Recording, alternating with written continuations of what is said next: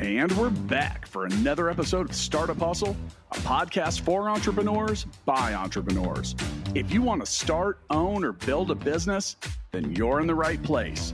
We bring you the real truth about what it's like to take something from concept to launch. From growth, innovation, experience, failing, or winning big, we've got you covered. So let's get down to business with another episode of Startup Hustle, brought to you by Fullscale.io.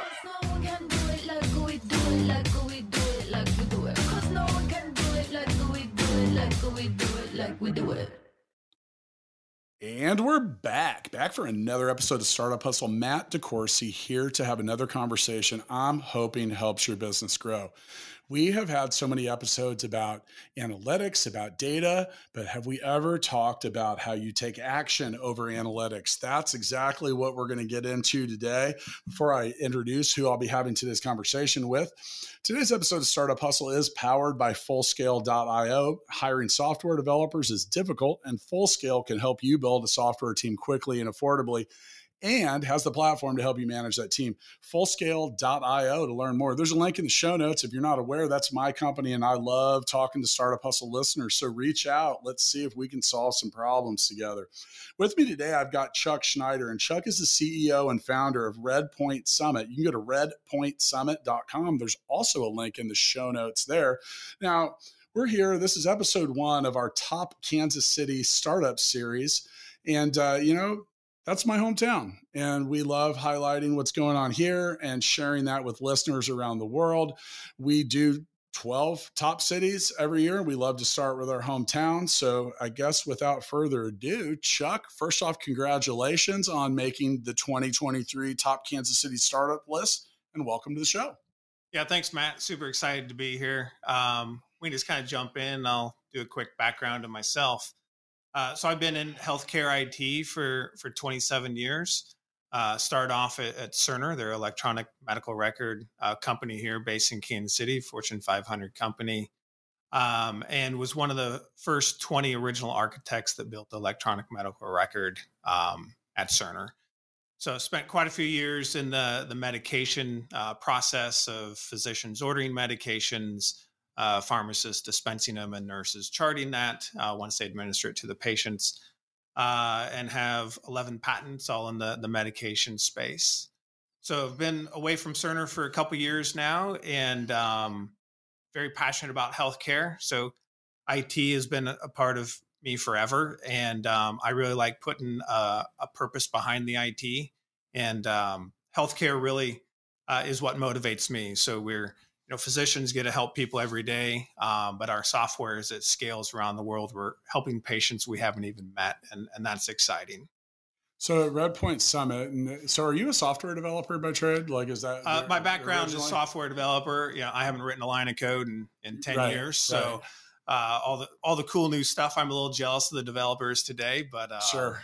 Did I hear correctly? You were one of the first architects of the software that Cerner built in general? That's correct. Yep. Yeah. That's so for those of you that aren't aware, Cerner, big company.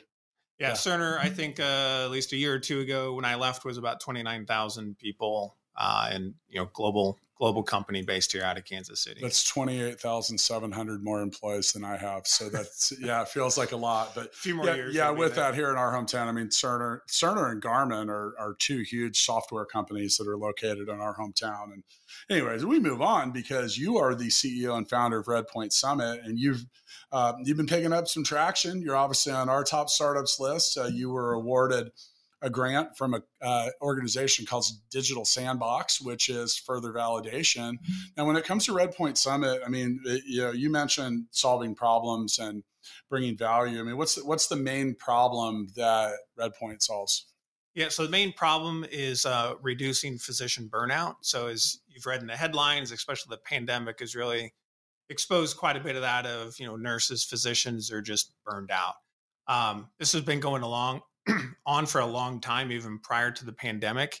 And there's multiple sources of that frustration. And one of them is with the computer system. So I may reference it as the EHR, that's electronic health record. That is the software that the providers live and die by. So they place their orders, their documentation, they look up information about the patient. So today, a current stat is for every 1 hour of patient facing time, there's 2 hours of computer time that the Oh, wow. provider has to do. So that's your highest paid employees, 2/3 of their time, they're behind a keyboard rather than seeing patients. Well, I'm very familiar with physician burnout. My sister's a physician, and so is her husband. He was an ER doctor for a decade and quit. Very uncharacteristic of a doctor, and became a teacher. And now actually has his own business where he consults people on burnout. Yeah, it's great. My sister actually, as well, as a physician, and so I get to hear it, the unfiltered version from Yeah. her. And the years being in the field, going to lots of hospitals and seeing that firsthand. Yeah. His wasn't so much with like, it was more, I mean, the basic premise of that is that, you know, if you're an ER doctor and a child dies in the ER, it's kind of hard to just clock out 2 hours later and go hang out with your family and kind of feel normal about it. Correct. Yeah. And really, a lot of the source of burnout is the barrier to provide the care that I want to give. Right. And so there's lots of reasons for those barriers. The computer system is one. It may be policies. Currently, also there's staffing shortages. So with Redpoint, we focus on the computer system. That's what we know, and that's what we try to go and reduce that friction. So this is obviously healthcare's global. Yep. It's not going anywhere. It's something we all need on some levels, hopefully less than we may actually really need. How do you pursue going into a crowded space like that and find a niche, try to gain traction? It feels like that would be intimidating. Yeah. So one, healthcare is very complex. That's probably the most intimidating piece. Luckily, myself, I've been involved for 27 years and built some of the core systems. Mm-hmm. So that definitely helps. And my team's amazing. They all have over a decade of experience in healthcare IT as well. Um, there's a lot of activity in healthcare. The big EHRs are working on expanding functionality, and then there's a lot of small players that focus on a niche, so maybe respiratory therapy or oncology. There's really not a lot of product-based software companies that are focusing on efficiency and making life better for the providers. So are most of the stuff out there, we mentioned our producer suggested the title of Action Over Analytics. And that's exactly so I feel like a lot of the other software is analytics based and maybe not, like I mentioned at the top of the episode, done a lot of talk about data and what do you do with it? Everything from like AI to machine learning to just raw data. And the thing is that's become really apparent is if you can't produce some actionable outcome from said data or analytics, then the data and analytics are kind of worthless. Yeah. So one of our mantras is nobody needs another report. So Sure. Reports add clarity and they're important, but it also generates work. Right. So once your analytics identifies a problem or clarifies a problem, now you need to go do something about it to actually move the ball. So a lot of analytics companies stop there. They feel good. They create a dashboard, and here, we've now crystallized this, and now you can go make a data-driven decision. However, stopping there, you're only part way there. So once the problem is identified, we try to make sure it's like, okay, so now what are we going to go do about that? So one use case that we have is around how do you reduce variance and improve quality? Explain. So let's say CHF, congestive heart failure. So patients come in with CHF. There's a stack of things that a physician needs to do. So let's say there's 20 things. I'm not a clinician, so maybe there's 15, maybe there's 30. And so those are grouped into, think of it as like a checklist. They're called order sets. So you place this set of orders, and it's just called CHF orders. So what we do is we go through and we analyze, okay, so out of all the patients who've come with CHF over the last year, whatever time frame you want, how many of those CHF order sets are actually placed. So are physicians following the prescribed system and checklist? It makes their life easier, and then it helps reduce variance and improve outcomes, because that is the set rules that hospital is deemed as the best therapy. When you talk about variance, is there variance in those set rules? Like, does this have to be customized on like a provider or care facility, like on a case by case basis? So the variance I'll talk about, and again, this is, really for any industry, is a physician is no different than an engineer. Of once they graduate from med school or from college, whether that was in the 70s, 80s, 90s, or last month, their knowledge base is different than somebody else. Right. And so and luckily most things are advancing anyways. And, whether it's engineering or medicine, the way we did things 20 years ago, most things have improved since then. So if you have a 20-year experienced physician, they may have a different view on how to go treat this specific situation. So some of that may be they don't like this order set or this checklist for whatever reason, or maybe they're not aware of it. So they may have a different set of things that they go place for this situation. So not to go too much into the healthcare, but kind of the point of Action Over Analytics of we go create that dashboard because that's important to say, for this disease or this situation, you may only have 20% adherence to the policy you have in place, or you may have 90%. Got 90%, great. Let's go move on to the next situation. But let's just for this example say, you have a low adherence to this. So that means there's a lot of variables. So every physician is coming up with their own list of things to do to go do this treatment. And so we've identified that. And so then what we go and do about it is there's three reasons why maybe somebody isn't adhering to this. So one, there's not a checklist for this situation. Two, that checklist is very cumbersome and is not very effective. Or three, they don't know about it.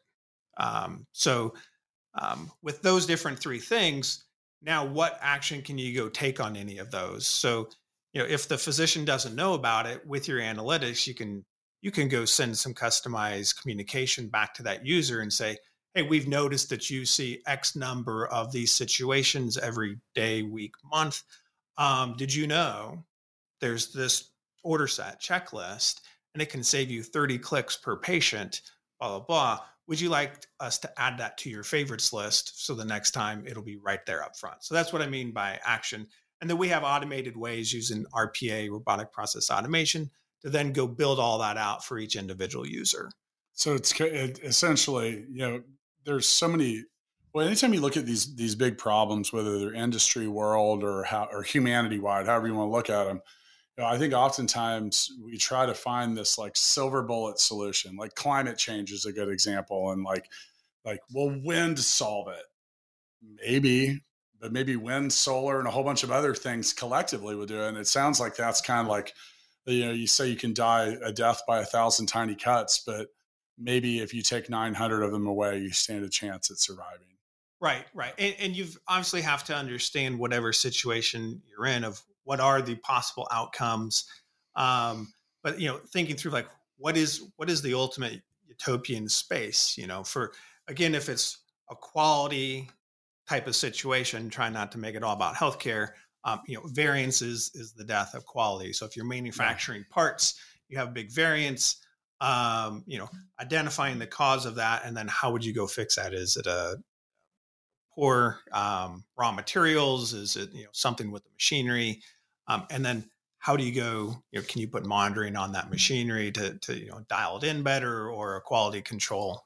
Those types of things would be the action. Well, a lot of doctors are entrepreneurs, and the fact that they own their own practices and do a lot of different stuff. And the thing that's been challenging for me over the years as Fullscale's grown tremendously is that, so I have 300 employees.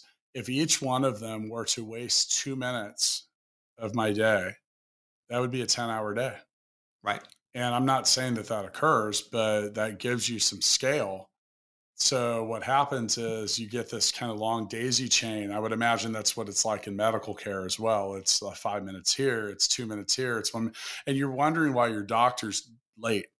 Right. coming in, and these are some of it. Now, one question I had, so I recently recorded a show with a company called NavMD that helps basically reduce healthcare costs. And one of the big things, they're a Kansas City company. One of the big things that they're doing with that is, according to their founder, 5 to 10% of all medical bills are actually incorrect.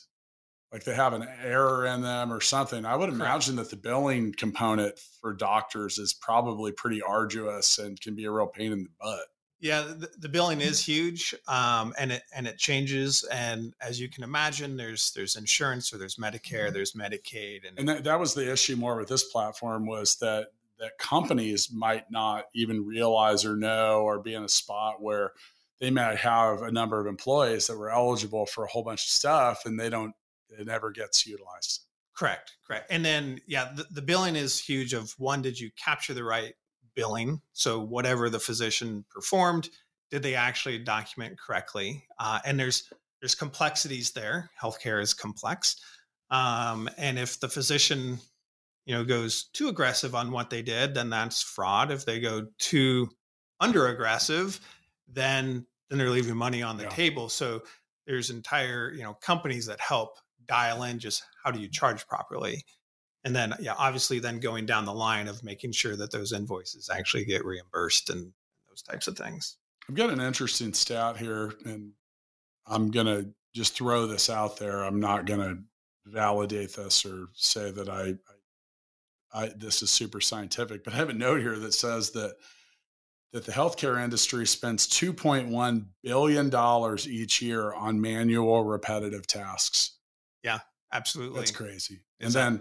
And then in 2020, a study by Stanford Medicine found that they cited that 1 in 3 tasks in medical practices should be automated, whether it's registering new patients, scheduling appointments, loading data to EMR systems, or organizing medical documentation. Yeah. So despite a lifetime of technology and bringing us to 2023, this is still where we were at a couple of years ago. It is pretty mind-boggling, and a lot of the automation is starting in the billing and registration. Yeah. It's easier, and you don't have to have quite the in-depth knowledge of the industry.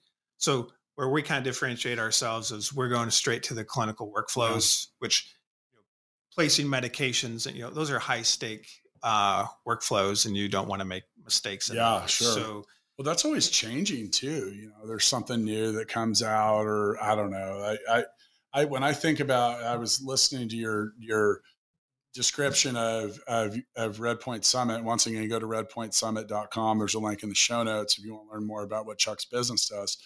But when I'm sitting there thinking about the checklist, so my grandfather was a surgeon in the Army, and me growing up, he had already long since retired. But I remember anytime there would be something, he would either have it still went and referenced like old medical journals and stuff. And I just remember there being volumes of them, like in his study. There's like a shelf of like all these books, and I'm like, dude, it's got to be pretty insane to go find that. And then also, like, realistically, as the Encyclopedia Britannica that I have from my childhood in like 1983 I wonder if history is still the same. Well, it's probably changed. It's a different version of it. It's definitely changed. And the crazy part, around medications is there's thousands of new medications every month that come onto the market. Yeah. Right. And the technology is amazing, but as a physician, how do you stay current with that? So that is definitely hard. And so another use case, a product that we have is around ordering, and how do we make that simpler? And again, the actions over analytics of one thing that folks have realized is the time spent placing orders. So it's a lot of clicks because you've got to search for the medication and their very long names. And then you got to fill out the dose, and then the route and the frequency. And so the question is, well, how do you go improve that? And so what we did is we went and analyzed, okay, so there are things like favorites lists that people can use in these big electronic medical record software systems, but most users don't use them. And so some of the root cause is they only spend about an hour of training their entire career on the system. And these are big, complex things.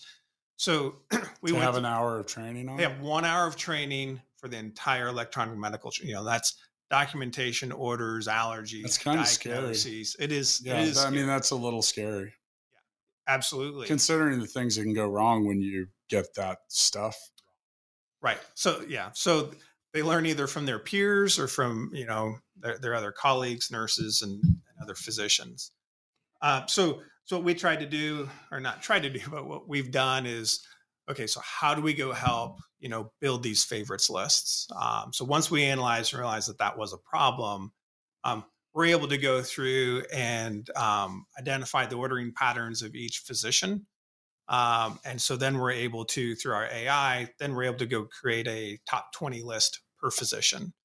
So then with that, then we use automation to go and actually build those favorites for each individual. So where in the past, that's always been a consulting or an internal IT staff process. And that's ours. So normally the traditional approach is you go ask the physician, okay, what are the orders you place the most? And they're like, I don't know, I'm busy, I have no idea. Takes 30 minutes of their time. And then there's a human that goes and has to go create those. Well, that doesn't scale if you've got 500 physicians or 1,000 physicians. So we were able to go do that analysis. And then the action we took was generating those lists. And then the next action after that was actually building it back into the system using RPA. Sounds like a job for experts. And speaking of experts, finding expert software developers doesn't have to be difficult, especially when you visit Fullscale.io, where you can build a software team quickly and affordably. Use the Fullscale platform to define your technical needs and then see what available developers, testers, and leaders are ready to join your team. Visit Fullscale.io to learn more. Our platform kind of does the same thing. In some ways, it prescribes possible outcomes that might work favorably for you. And, that's one thing we've learned. And, our 300th employee starts in January of 2023, which has been a blur in that, but, much like medical professionals or really anybody in any field, people possess a significantly different set of skills and experience as they get down the road. And, being able to identify who's good at what and where you need help and whatever is a really good thing. That's what we help you do at Fullscale.io.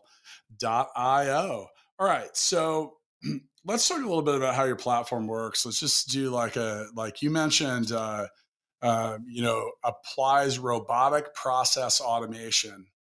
Explain what that is. Yeah. So when I think about that, I literally picture like a robot arm, grabbing something. And yeah, that's what most people think. It's a terrible name. It's not what it is. Yeah. It's not that cool at all. Right. Think of it as macros. If folks know what macros are, but it basically is you're able to save and automate clicks and navigate through a system like a user. So you could say it's not quite this simple, but it's essentially like, okay, you want to go, simulate sending an email or doing something. You can hit record, you go through your system, you click, you type things in, and then you hit save, and then you can play those actions back. That is a very, very simplified version of RPA. So where it gets more interesting is, yes, you can do that, but then those data feeds. So say you're typing in the email example, you're sending it to a recipient. You can have a data source, and then you go and inject those data pieces into those. For us, it's searching for orders. We go identify the orders. You go inject the name of that order, searches for it, clicks it on the list. It can, go through. There's a lot of smarts in it where it can search for things on the screen of, hey, look for this item when it pops up. And RPA is fascinating world. I think it's growing by 40-some% every year. And, the software is there. There's vendors that sell RPA solutions, a lot of great ones. And a lot of industries are really latching onto it. It's kind of your digital workforce. So I'm pretty open about the fact that the 5 colleges that I dropped out of didn't teach me enough about what I needed to be an entrepreneur. But one of the things that I learned along the way that I've carried into entrepreneurship is a formula when it came to, it can be everything from like training. If you have to take across a big organization, you have to install a new process, or in your case, get anybody to follow a set number of paths. The more steps there are, the exponentially harder it is to get someone to complete that successfully, for you to roll out your training change. Or in some cases, if you look at e-commerce or something, there's a reason that Amazon moved very rapidly to a one-click kind of world. So you take the number of steps and multiply it times itself. So if you have a 6-step process, that'll come to be 36, right? Yep. If you have a 3-step process, that comes to be 9, which means that just 3 more steps actually makes it 4 times harder to get the desired result. So the reduction in number of steps, and what you're talking about is 30 clicks. And so the thing is that one more step can, if you look at like what I just described from a 6-step process, now if that becomes 7 compared to 3, we are becoming exponentially like, so what that'll do is like, if you look at it, like you compare the score of 36 to 9, it's going to be 4 times harder for you to implement that change across your organization, or you're 4 times less likely to get the desired outcome that you're looking for systematically. You may make a mistake, Yeah. And is this an airtight formula? No, but it really, I have found it to be really, really true. And so I try to reduce steps anywhere and everywhere I can. I'm a real onboarding nut. Like when you go to the Full Scale website, in under 2 minutes, we'll ask you enough questions to legitimately give you some very precise, recommendations for people that can help you. And some of it too is, you mentioned like the macros and inserting stuff. So when I have a lot of experience with scheduling, because I'm also the founder of Gigabook. And one thing we learned was back to filling out forms. And it was like 6 or 7 years ago. I was trying to figure out how we could onboard our users faster. So when you fill out an address form, you always put the zip code last. If people would give you an example, if you would ask the zip code first in a form, you're going to know city, you're going to know state, time zone, you can assume currency. Like there's a lot of different things. And that's like, we didn't have robotic process automation in that case, but some of that's just like, so for those of you listening, think about how you collect info, how you collect data, or how you move people through. And then do you really need to ask that extra question? Like, what are the minimal things that you need to get to the desired result? And then you can continue to like have if thens past that. But I mean, really in the end, people want too much info. Like, how many times have you ever gone to anything online and here comes this big form and you're like, not doing it. Right. Yeah. I mean, definitely paring down kind of the decision tree or the work paths for anything is really kind of step 101 on automating things or creating a system. And automate can be, depending on what it is, it could be that it's written down. That's a system, as long as it's repeatable. Now, if you can remove the person and have a system do it, then that's even better. And there's 1,000 ways to do that. So we're talking about RPA. Obviously, if you could interact directly with data on the back end and there's an API that fits your needs, then go do that. Don't go through some, front end RPA type thing. Well, that's where the action comes out of it. And I'm not going to pretend to know anything about being a medical practitioner, but it seems to me that if I could select something on a screen, it would save me the research in a medical journal, or in many cases, sometimes I feel like it's just instructions. I feel like I've had other guests that have had healthcare type startups that are just like the amount of instructions, like you almost need a project manager. And I went through that as my parents aged. I'm like, Dad, you take a lot of pills. Like, how do you even know? Well, I've got this list. Yeah. And some of that's like, it's a lot to keep up with, and, the follow-up of it. And honestly, a lot of people get, meaning us as humans, the harder it is to do it, like we just kind of quit taking care of ourselves because it's just easy to not be in that routine. Right. In any good system person will recognize, repetitive patterns are a source of improvement. And so, yeah, your father's example of, every month he goes and refills his meds or whatnot, that's something repetitive. And how can you go help automate that? If it's unique every time, then that makes it more difficult. And so, yeah, definitely identifying repetitive problems or just repetitive situations. That's obviously ripe to go and automate. So one, your analytics has got to go identify that potentially. Right. And then what do you go do beyond that? So for the folks who are doing analytics, I mean, we are an analytics company. It's great. But if the dashboard is your end result, maybe add on as an additional product. So what does your customer do with that dashboard? Is it a meeting and they analyze the data you put together? Okay, that's fine. Maybe they need to do that, but then can you have three options of they're either going to enhance it, kill it, or buy something new? Well, analysis is highly subjective. I mean, and Correct.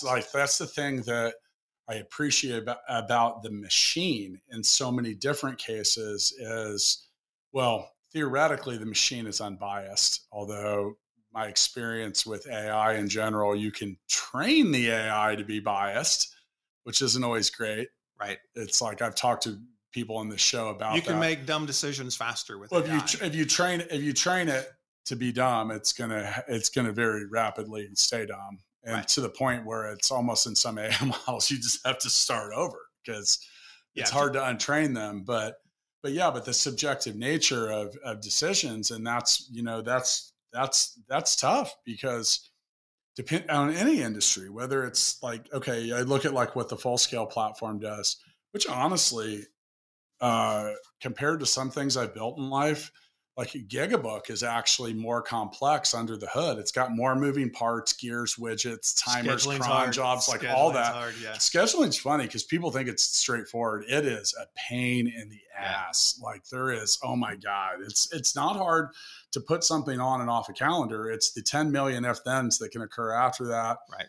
And then rescheduling and notifications and recurring stuff. And does this go on an invoice? Is this paid? Is it paid in full? It's just like, I mean, it is a rabbit hole that is a challenge to go down. But then you look at, so that's what I said, that's a lot more complex than something like Full Scale, which is basically just simple tags. Like, like, hey, these match up and some of these match more than others. And there you go. We don't need an AI solution.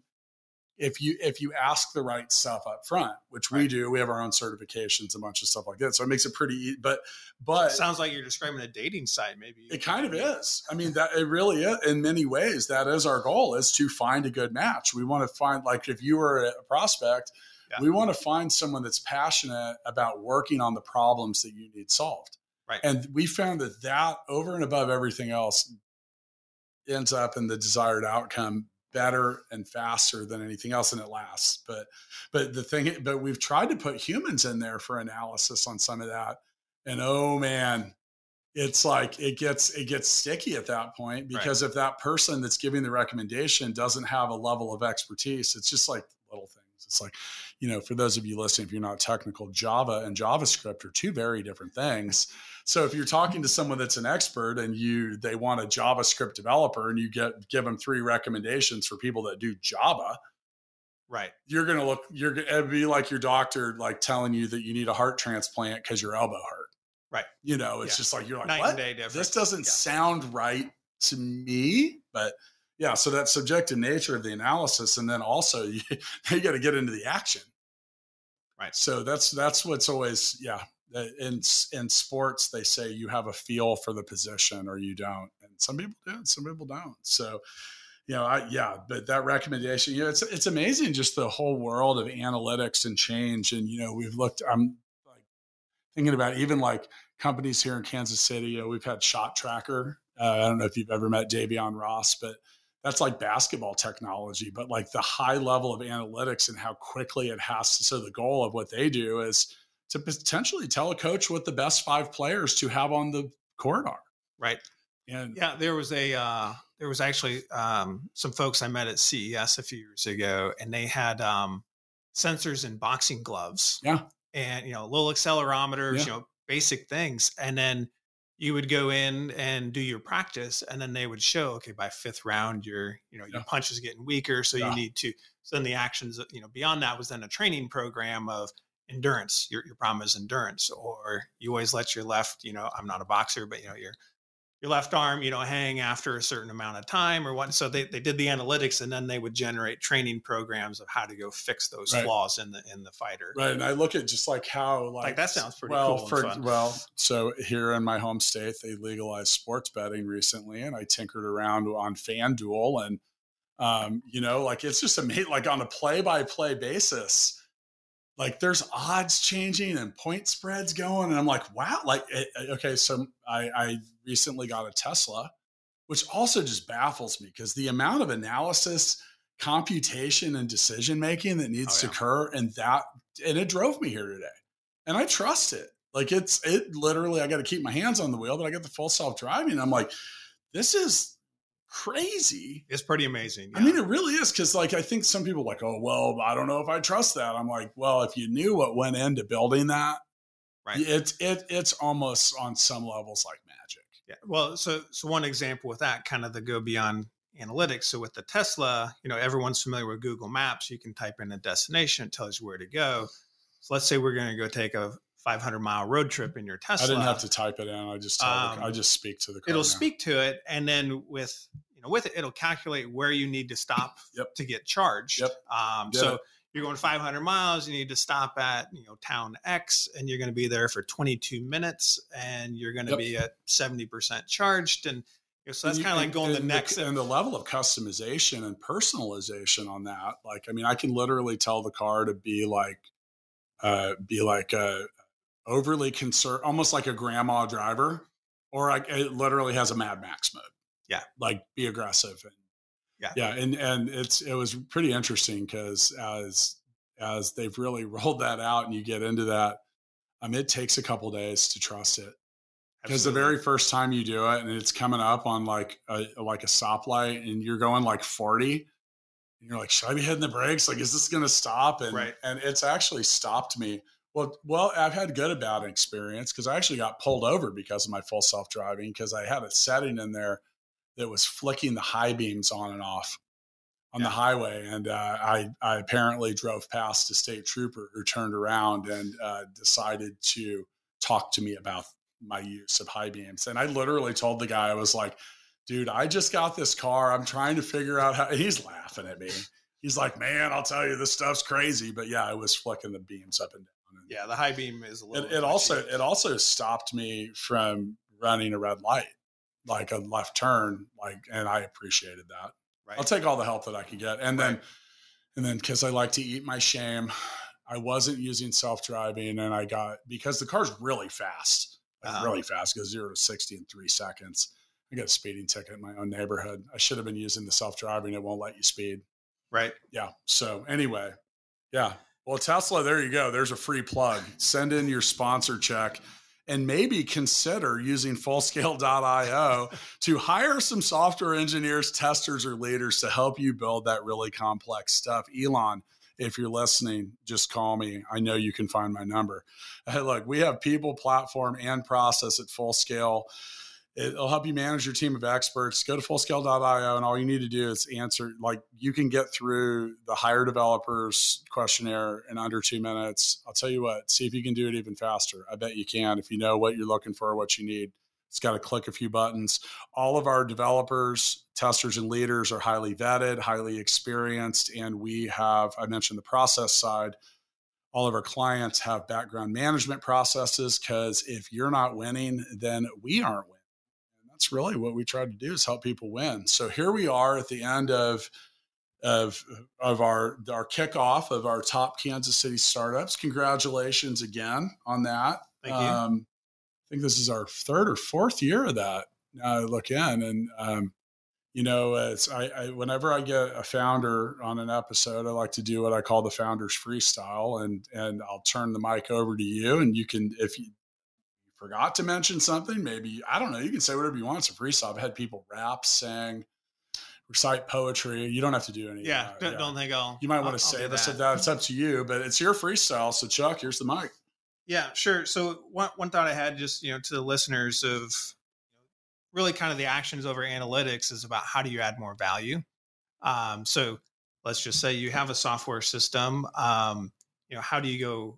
How do you add more value? So some you may identify a trend or whatever your analysis is. one way to add more value is to integrate with something else. So you may have an instrument or a piece of hardware or another piece of software of, go integrate with that. And then can you correlate any of that information to make higher level decisions and analysis? So some of that action may be, integrating with other things. So back to a healthcare example of, you may notice that, a patient's blood pressure is going up, and you may then want to go analyze, like, are they filling their prescriptions? But then it's like, are they actually taking their prescriptions? They may just be filling them. How do you go integrate and find some of that information? And so rather than, the blood pressure is going up because you realize the patient's not taking it because it makes them feel weird or something. But anyways, how do you integrate, beyond what you have today? And then, always the goal is to add more value. The more value, the more you can charge for whatever you're offering. And so what's the next 2, 3, 4, 5 steps beyond what you're processing now? I think a few things come to mind for me about this episode. First off, I think entrepreneurs in general, and once again, I mentioned a lot of doctors are entrepreneurs or they work at someone else's business. And, I think people in general and entrepreneurs in general often underestimate the value of their time. I think anything you can do to save time or save headache, you mentioned that kind of intangible value when you're really providing value. What's peace of mind worth?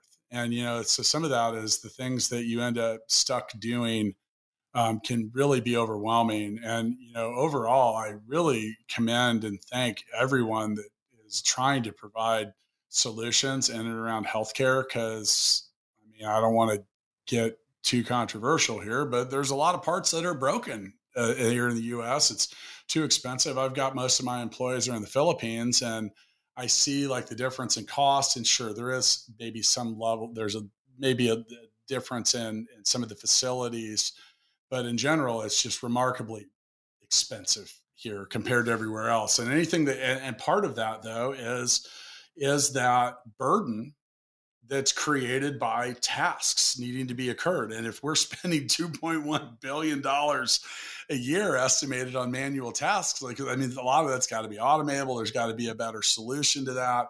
And the result is that those savings are going to come downstream for the rest of us. And, I've just seen the cost of healthcare get out of the way, get out of control. So rather than signing off, I feel like you've got something you want to say here, Chuck. I will say you kind of mentioned about the controversial piece of healthcare. Usually, at least in the U.S., the controversial part is maybe just who pays. But once you get past that, once you actually get into healthcare and past those politics, there's definitely it's an opportunity-rich environment. Meaning, there's lots of things. Well, regardless of who pays, it's still really expensive. Whether it's the individual or whether it's the business, that's still, there's a lot of inefficiency. Absolutely. And the more efficient that physicians' health systems can be, then they can, see more patients, and you want your providers and nurses to be in a good mental space when they see you. Yeah. If they're on the edge of holding their, life together and their shift together, that's not somebody you really want to see. So, the more efficiencies that we can bring to healthcare. It's large, it's complex. Health is complex. People come in with multiple problems. And so I think software and technology is finally getting there, and just making sure that it's actually providing value and integrated with the larger system is also key. Yeah, I agree. Chuck, I'm going to see you down the road, man. Hopefully not waiting in a waiting room, filling out the exact same forms that you filled out last time we were at the doctor's. Keys to stay healthy. I'm going to do it. It's the best way to beat the healthcare system. Startup Hustles brought to you by Fullscale.io, helping you build a software team quickly and affordably. Make sure you reach down and hit that subscribe button, then come find us on Instagram. See you next time.